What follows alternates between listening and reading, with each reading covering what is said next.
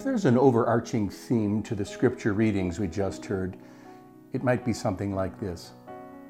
There is nothing in life or in death that is able to separate us from God's great love in Christ Jesus our Lord.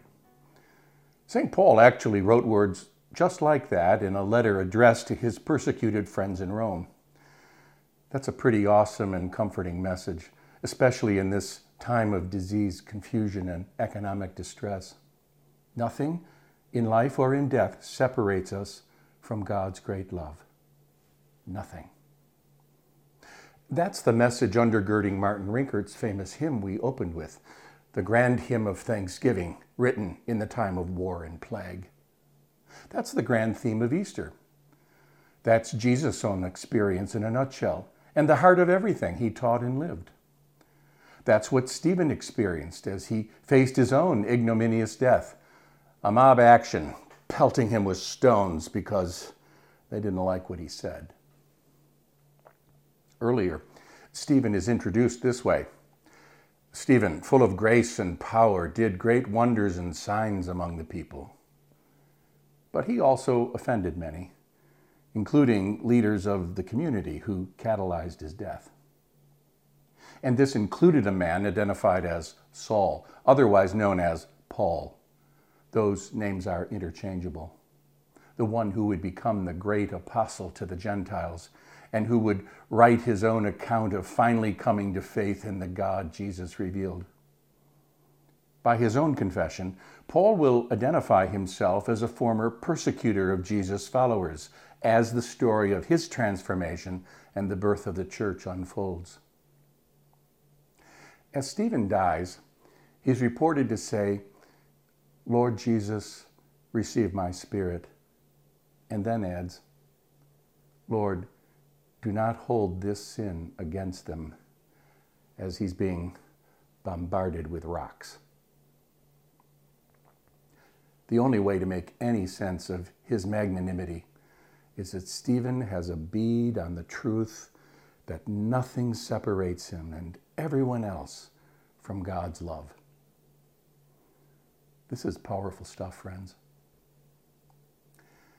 Now, I know these are old stories laced with myth and allegory that we share in our worship, but the heart of them reveals the mysterious nature of our God, whose principal tool in fashioning the universe is love.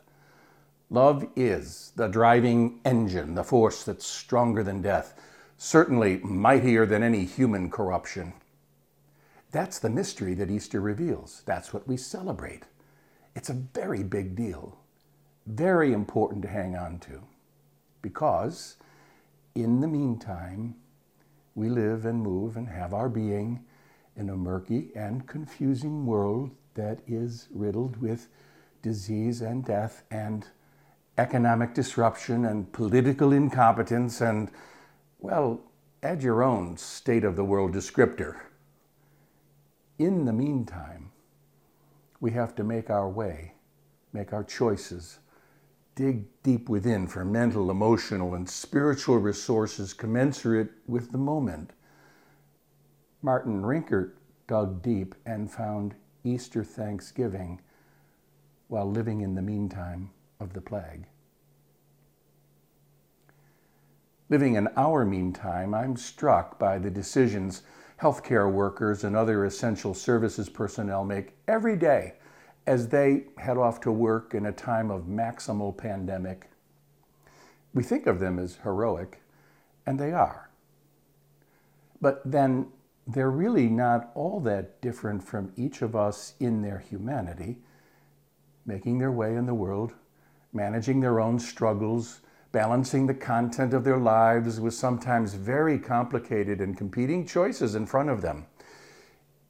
We have a tendency to simplify our constructs of heroes and villains. Once a hero, always a hero. Once a villain, always a villain. Sometimes we like to disprove the heroism of someone by pointing to their weaknesses. Racists do this with Martin Luther King Jr. Other times we like to whitewash the villainy of someone by pointing to a good thing they've done. Germans did this in the 1930s as Adolf Hitler rose to power. The one side of a person doesn't change the fact of the other. Of course, it's also true that we generally trend in a certain direction, following the path that our first principles set us on. Love, hope, and justice point in one direction. Power, lust, and narcissism point in another.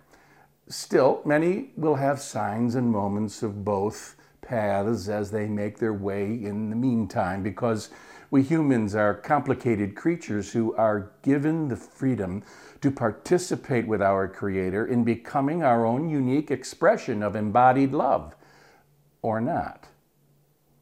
And we fumble with the directions that came along with the package.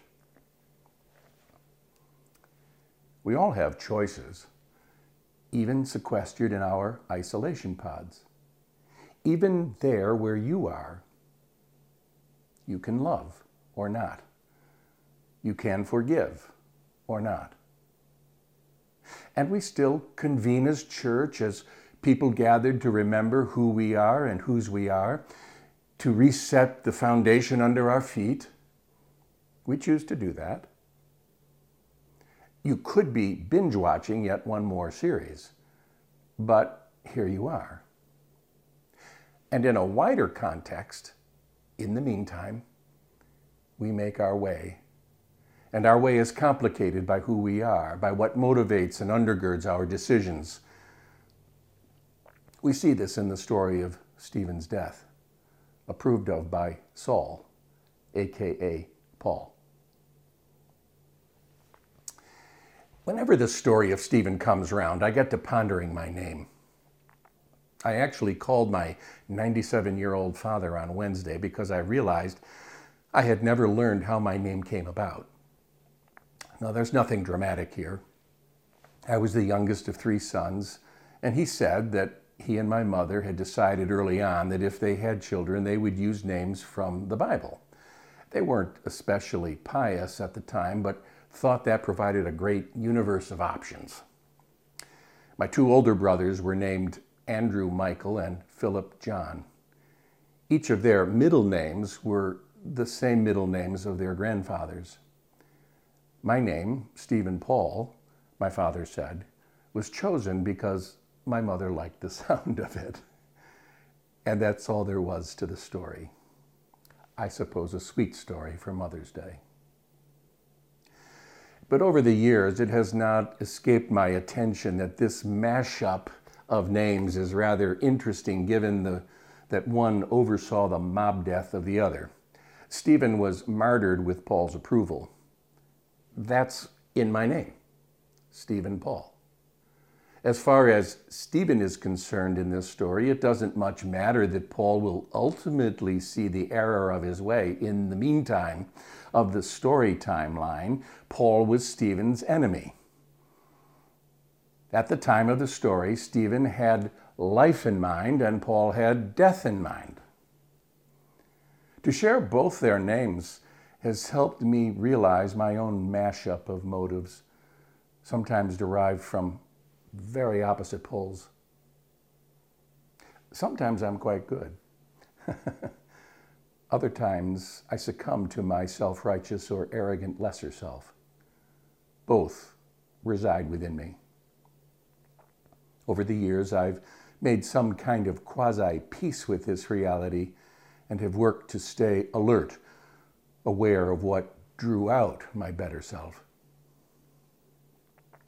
You likely have your own equivalent of a Stephen and a Paul within your personality, one at times the enemy of the other. I would place very big money on that bet. This is a very good thing to come to acknowledge, very important.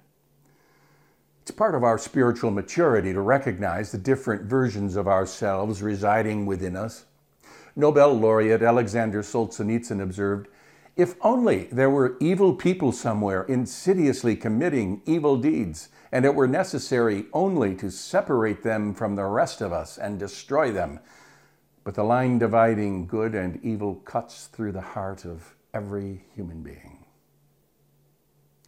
In the same letter, Paul states that nothing in life or in death separates him from the love of God.